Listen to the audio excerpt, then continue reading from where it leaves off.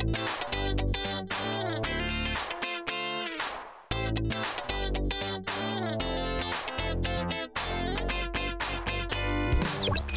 and I, from the very outset, always wanted to get patient stories, and we've got a real nice tip on one here, and we have Leda McDaniel. She is both a physical therapy student as well as an individual recovering from chronic pain.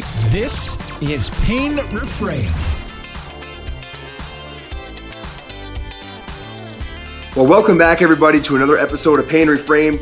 You know, these patient stories always hold kind of a special spot in my heart because at the end of the day, while we love talking about this as providers, it's really getting this information to folks who are dealing with it and recovering from it that is at the source of why we're doing what we do. So really cool. This conversation with Leda McDaniel, you're really going to enjoy because she has a very cool blend of having a pain history, but then also having the ability to access resources. So you're going to hear sort of how she put those things together to move forward. And hopefully this empowers a lot of you who are out there dealing with issues around the persistent pain realm or trying to manage and help others who are. So without further ado, let's get to our friend Leda McDaniel. Why don't you kind of give the audience a bit of background on kind of who you are, where you're at, and then I want to dive into the story. Yeah, thanks, Jeff. Tim, thank you so much for having me on the podcast. I'm a big fan and kind of surreal to be talking with you too. So it's great. So I'm currently in physical therapy school at Ohio University. I'm in my last year of school, set to graduate May of 2019. Transition from past patient story to helping patients is kind of the goal.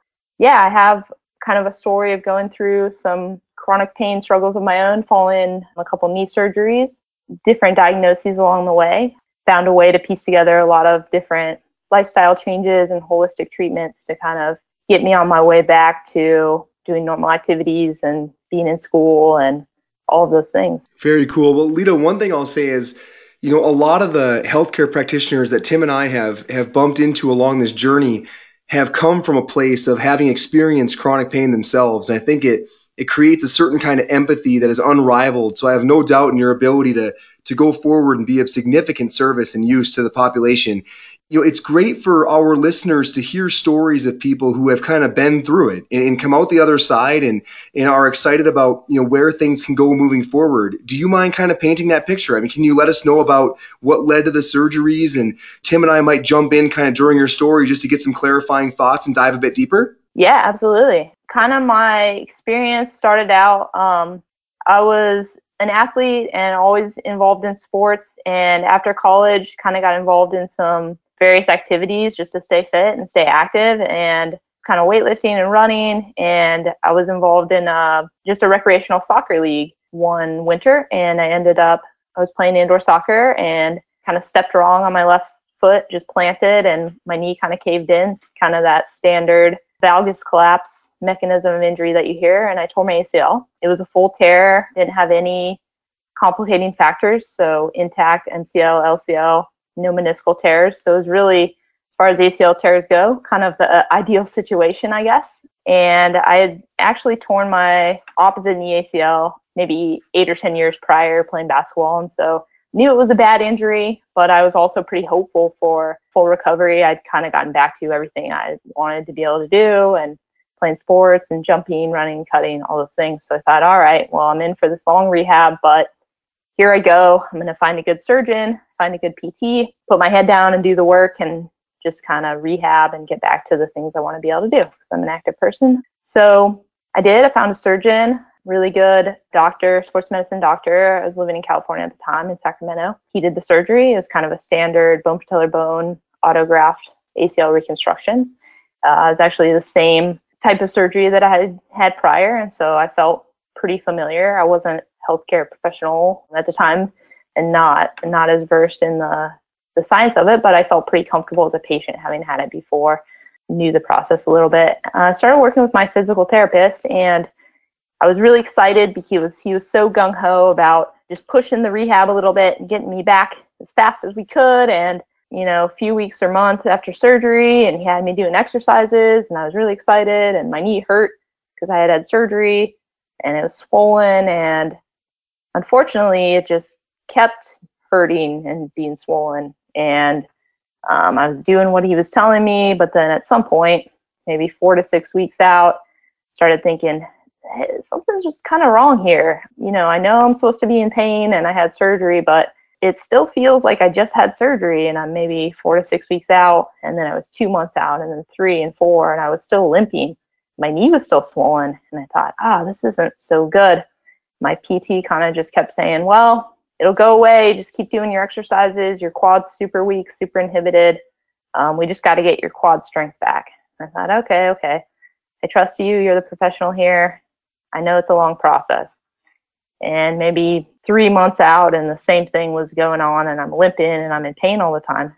Really kind of weird. And I thought, this isn't how this is supposed to go. So I went back and saw my doctor, and he kind of gave me the same message. Like, you had surgery. It takes a while. They kind of picked up on my personality. So eager to get back to sports. But I think they really didn't take a step back and say, hey, is this healing process going well? And they kind of dismissed me a little bit. And unfortunately, that cycle kind of just kept going on, and I didn't know what was going on at the time, and I kind of just went along with it. And then 4 or 5 months out, and that was still the case, and I was really looking for answers because it hurt to walk and I was limping, and I knew enough that at 4 or 5 months out, I should be way farther ahead in my rehab, and my knee was just still killing me. You said something very intriguing about, given that you'd had the history of previously having surgery, you started to sense this is not going well. And could you just reiterate when you started to have those feelings that something's not right here? It was pretty early on, to be perfectly honest. Maybe at about a month, and when my knee was still swollen and I still found myself limping and unable to engage in, now I know to call them activities of daily living, but really what it is to be able to go about your life and just perform your movements to get you to the grocery store and to get you around your house and walk up and down stairs, and not really having a higher expectation of athletic demands on your body, but just being able to engage in the movements that you need to go about kind of a normal routine of daily living. And you're how old at this time, Leda? 5 years ago, so I was 27 at the time. Yeah, so you think about that, a 27-year-old, after an ACL reconstruction, you're 4 weeks out and you're struggling with some of the basics of life, right? You said going to the store, kind of doing your thing. Yeah, not even talking about sports, just kind of doing your thing. There should be some alarm sounding in our head as clinicians at this point as well.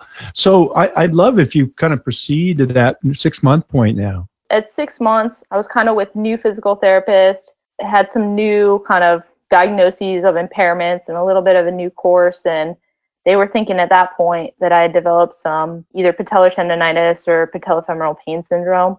And so they were treating it as such. I was still doing exercises and tried a course of autologous blood injection, which is pretty similar to platelet-rich plasma injection, or PRP it's often called. And the ABI didn't really help. It was a good attempt. I really didn't know what was going on with my knee, and I don't think they did either. But what I did know is that I still had this chronic pain and chronic inflammation in that joint. It's fascinating. This is 6 months out, and I mean, no one has thought of complex regional pain syndrome. Is that correct? Yeah, so at that point, that was not really suggested. As I went through the course of the next year, it was kind of in the back of my mind, but it was not really put forth by the doctors that I was working with. Subsequently, maybe at 8 or 10 months out, found a doctor in the Bay Area in San Francisco by the name of Dr. Scott Dye. And he has a treatment philosophy where he sees tons of anterior knee pain, and he's a knee pain specialist. And he tends to think that a lot of these treatment-resistant anterior knee pain stories are cases of synovitis or an inflamed synovium. And he prescribes a really strict load restriction type treatment, and in some cases surgery, synovectomy surgery, to remove some of that inflamed, scarred joint capsule lining. And some of what he was telling me really resonated with my story of like, hey, you can't really find, I had repeat MRIs, we can't really find a ligament that's damaged, we can't really find a meniscus that's torn, but your joint is just so inflamed and irritated, and that's what's going on. And I thought, well, yeah, that's an explanation that makes sense to me and what I'm feeling. And so I really trusted him and his approach to letting the body heal. And I felt like pushing through all these exercises for the past 10 months or a year, I've never really taken that load restriction and time of rest to let the joint kind of calm down and heal. So I really followed his advice to the extreme, and I actually kind of self-imposed and started using crutches again just to deload to the extent that I could try to calm down the inflammation, which helped a little bit with my pain, but didn't ultimately prove to be the solution. Followed along with his advice. Fast forward into the spring. Now I'm almost 2 years out of surgery, and he did another surgery, which was a synovectomy, with the idea that, hey, we can't find anything wrong except for this potentially chronic inflammation, and maybe we can take out some of that scarred lining and kind of get you on your way. And that surgery then kicked off. My joint was hypersensitive, and surgery was, in retrospect, maybe not the best choice. I felt like I had waited a long time. I believe it did kick off kind of a more extreme kind of CRPS or sensitivity reaction. Did you say you were 2 years post-op? Yeah, so that was 2 years post-op that I had the second surgery. So as you were leading up to that second surgery and kind of exploring all options, it sounds as though everybody was still, maybe yourself included, the providers were still looking for a tissue to blame. So we didn't see anything on the MRI, meniscus, ligament, etc. But maybe it's this other thing that we could cut out. Was there any exploring of alternative hypotheses that maybe it was sort of a nervous system driven pain syndrome, or something that maybe wasn't where the tissue was the issue? Did that discussion come into light at all? Unfortunately, no. I myself didn't really learn about more of the underpinnings of chronic pain or sensitivity, pain neuroscience education, explain pain, all of these things until actually after that second surgery, when my pain got really bad. And the providers that I was working with were very much of this kind of pathoanatomic philosophy where let's find the tissue that's the problem. Let's find a mechanical solution or a mechanical explanation for your pain, whether that be a tissue that's injured or your biomechanics are poor and that's what's causing your pain. So it's a tracking problem, or it's a loading problem, or it's a strength problem. Kind of pick your impairment, right? Yeah. I think we need to pause on that, Leda. I shouldn't be stunned because I see it in practice, but this unbelief, by medicine that if something is painful, uncomfortable, whatnot, that the thought is if we cut it out, it improves. And again, that is a belief system by the providers, right? By the system and by society as well, right? I mean, it's if you have something there, well, just cut it out. We can get very philosophical here. It goes from musculoskeletal all the way up into cancer care. That somehow this is solved by cutting it out. And I just, again, find it fascinating that 2 years out that we would still be considering that model. But I digress. Yeah, no, I agree with you. In retrospect, it's easy to kind of say, what were we thinking? What was going on with that course of treatment? That was the experience. Well, what a fascinating conversation. I hope all of the listeners out there are enjoying this as much as I have. It's difficult to hear some of these stories about just the challenges that folks go through when it comes to persistent pain.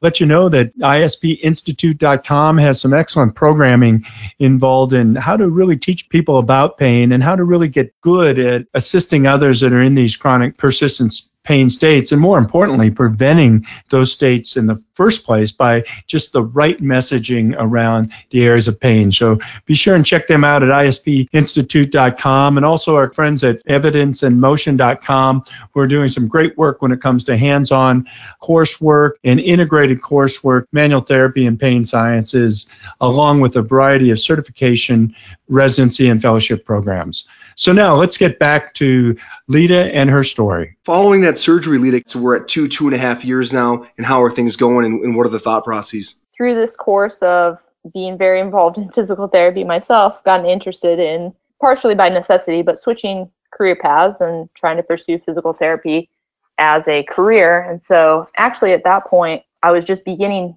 PT school. So I had the surgery, and then 2 months later, I started my first year of PT school at Ohio University, and they do a summer start. And so moved. I was living in California at the time, moved across the country, started PT school, and as kind of ironic or funny as it was, I began PT school on crutches in the wake of this surgery, and really, really hopeful, really wanting to believe that this was kind of the turning point of some of the knee problems and pain and persistent kind of disability that I had had.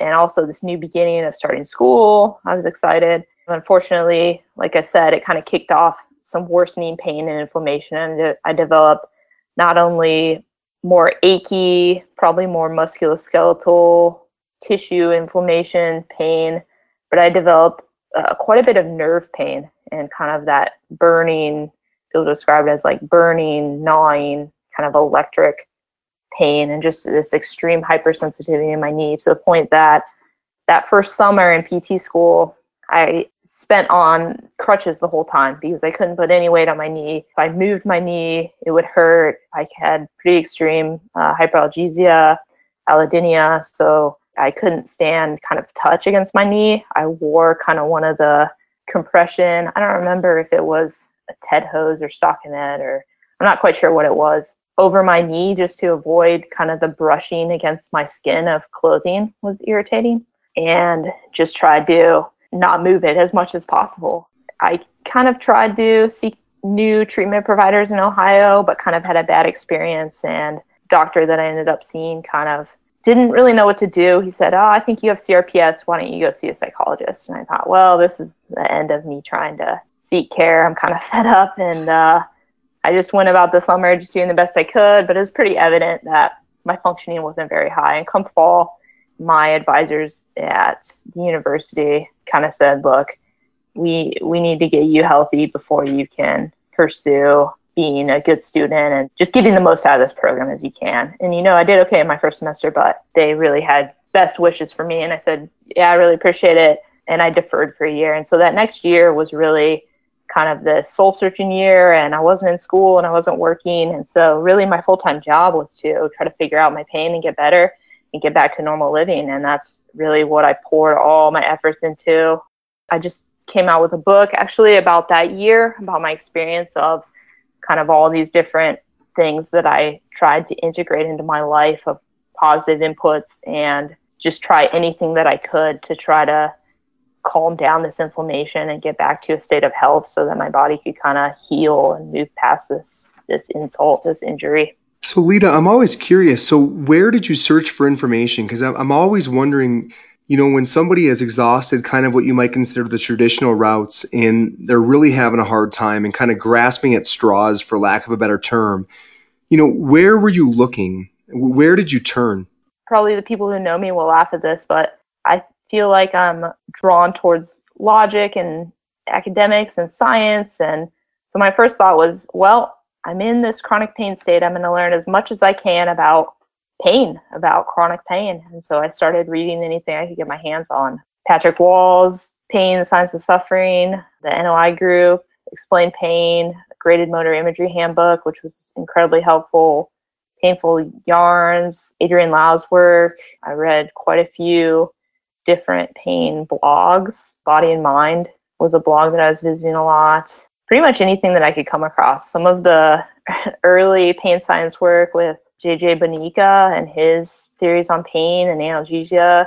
I had studied psychology in undergrad, and so I knew that pain was multifaceted. And so I really knew I had to put a lot of time and energy into the psychological aspect of pain. Mindfulness-based stress reduction was something that had been discussed in my psychology program as a treatment for chronic pain, and one that had research support. And so I was thinking to myself, this is proven to work. Here's what I have. I might as well use one of the treatments I know that's proven to work. So there's a free online MBSR course that I kind of self-guided myself through, an 8-week free course. That's CaluthMindfulness.com. Incredible resource, and that's based on some of the work of John Kabat-Zinn, who developed MBSR, and just an incredible teacher. I was reading his work as well. He has a book called Catastrophe-Free Living, I believe. And there were some other mindfulness teachers, specifically one who's dealt with chronic spinal pain and was hugely inspirational and influential, by the name of Vidyamala Birch. and she has some online resources. She's actually from New Zealand originally, has a couple books about her experience with really debilitating chronic pain and her mindfulness work to kind of cope with it and develop these pacing strategies for herself and acceptance strategies for herself.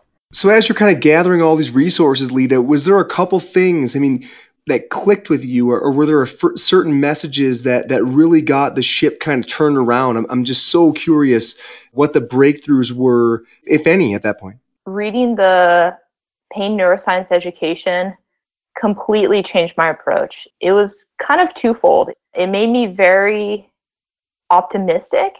It was sobering. It kind of caused me to be very realistic and say, hey, there are a lot of factors that contributed to my developing this chronic pain state, and I've been in pain for a long time, and it's going to take a long time to get out of it.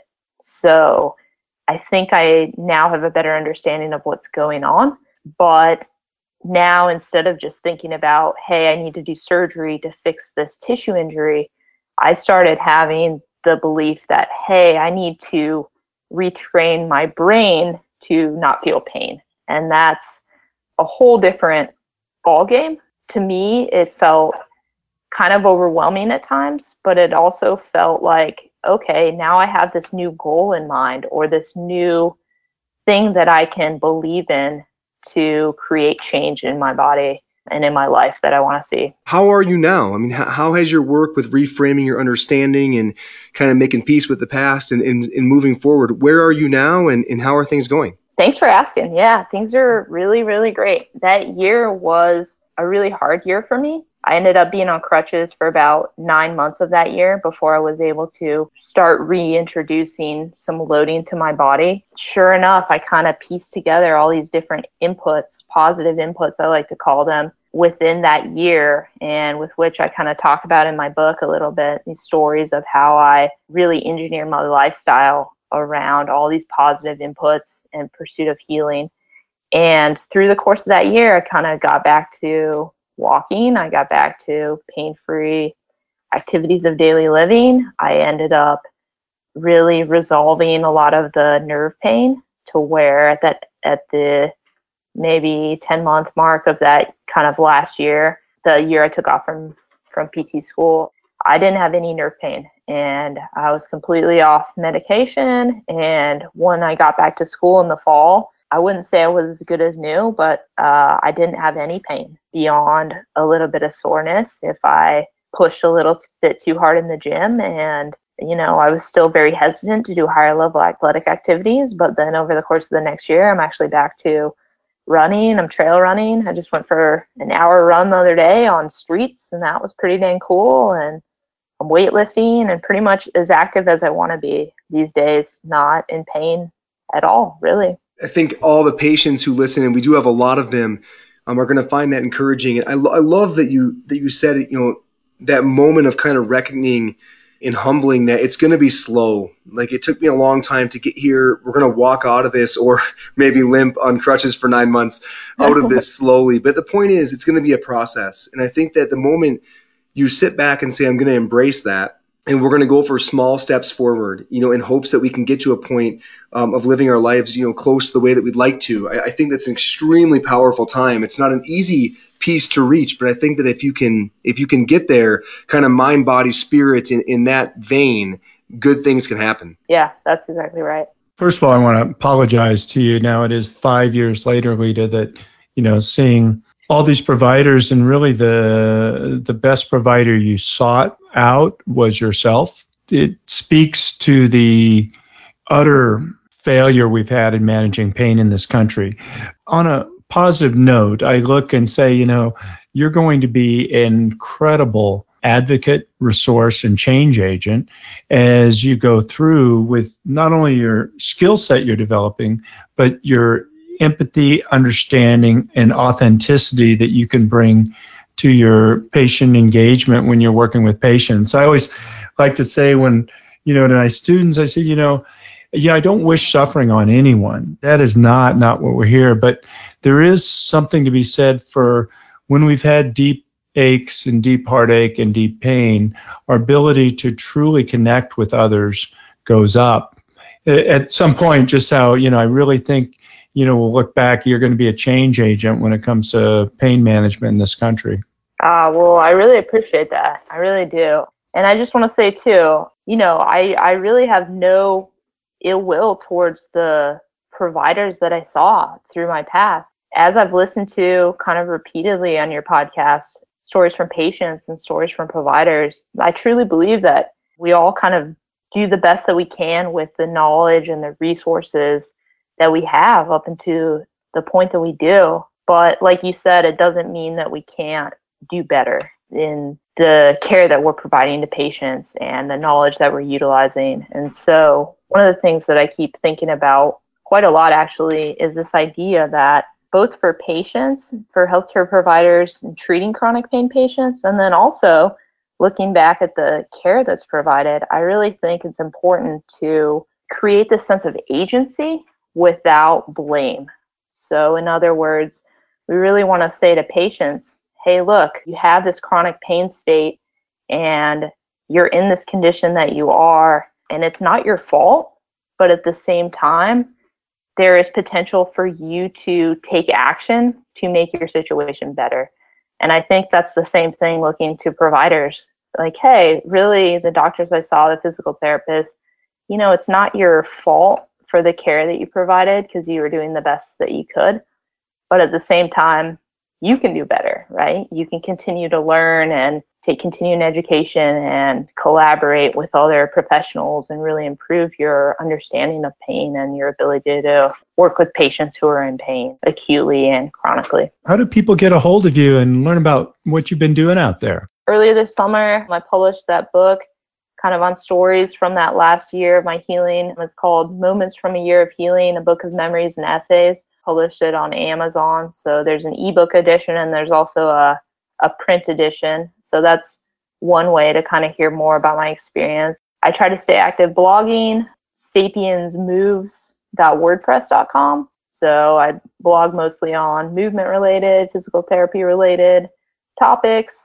Feel free to get in touch. My email is ledamcdaniel1@gmail.com, and I'd love to hear from people, whether patients, providers, anybody who's wants to share their story or is more interested in the steps I took in my journey of healing. I know everybody's is different, but I'd be happy to share what I went through if it's helpful for others. Very cool. Leda, one more thing. I love when our paths cross with kind of the Pain Reframe community that's developed now. Did you connect with Melissa Cady recently? Yeah, I did. She has some great resources for pain sufferers, and she actually reached out. I did an interview with her. Very cool. Yeah, so folks, check that out too. Pain Out Loud. That's Melissa's hub. So make sure to check that out as well. Well, Leda, thank you so much. I mean, good luck with everything, and thanks for taking time. And again, like Tim said, it's going to be great to have you as a colleague in this bit of an epic battle that we have going on that I think ultimately we're going to win as long as we can be patient and see it as a long game. Definitely. Thank you both for your time. Much appreciated. Well, what a great episode. Thanks so much to Leda for really sharing her story. And I, again, appreciate the fact that people share their stories to the listeners about really what they've gone through. And in this case, years of challenges around the area of persistent pain. So I hope all the listeners picked out some nuggets from this episode, and encourage all of you to reach out and check out the resources that are provided and look at the show notes for some of the links that are there. And we're hoping that each of you have a most excellent summer day. Pain Reframed is brought to you by our sponsor, the International Spine and Pain Institute. Check out their transformative pain science programming at ispinstitute.com.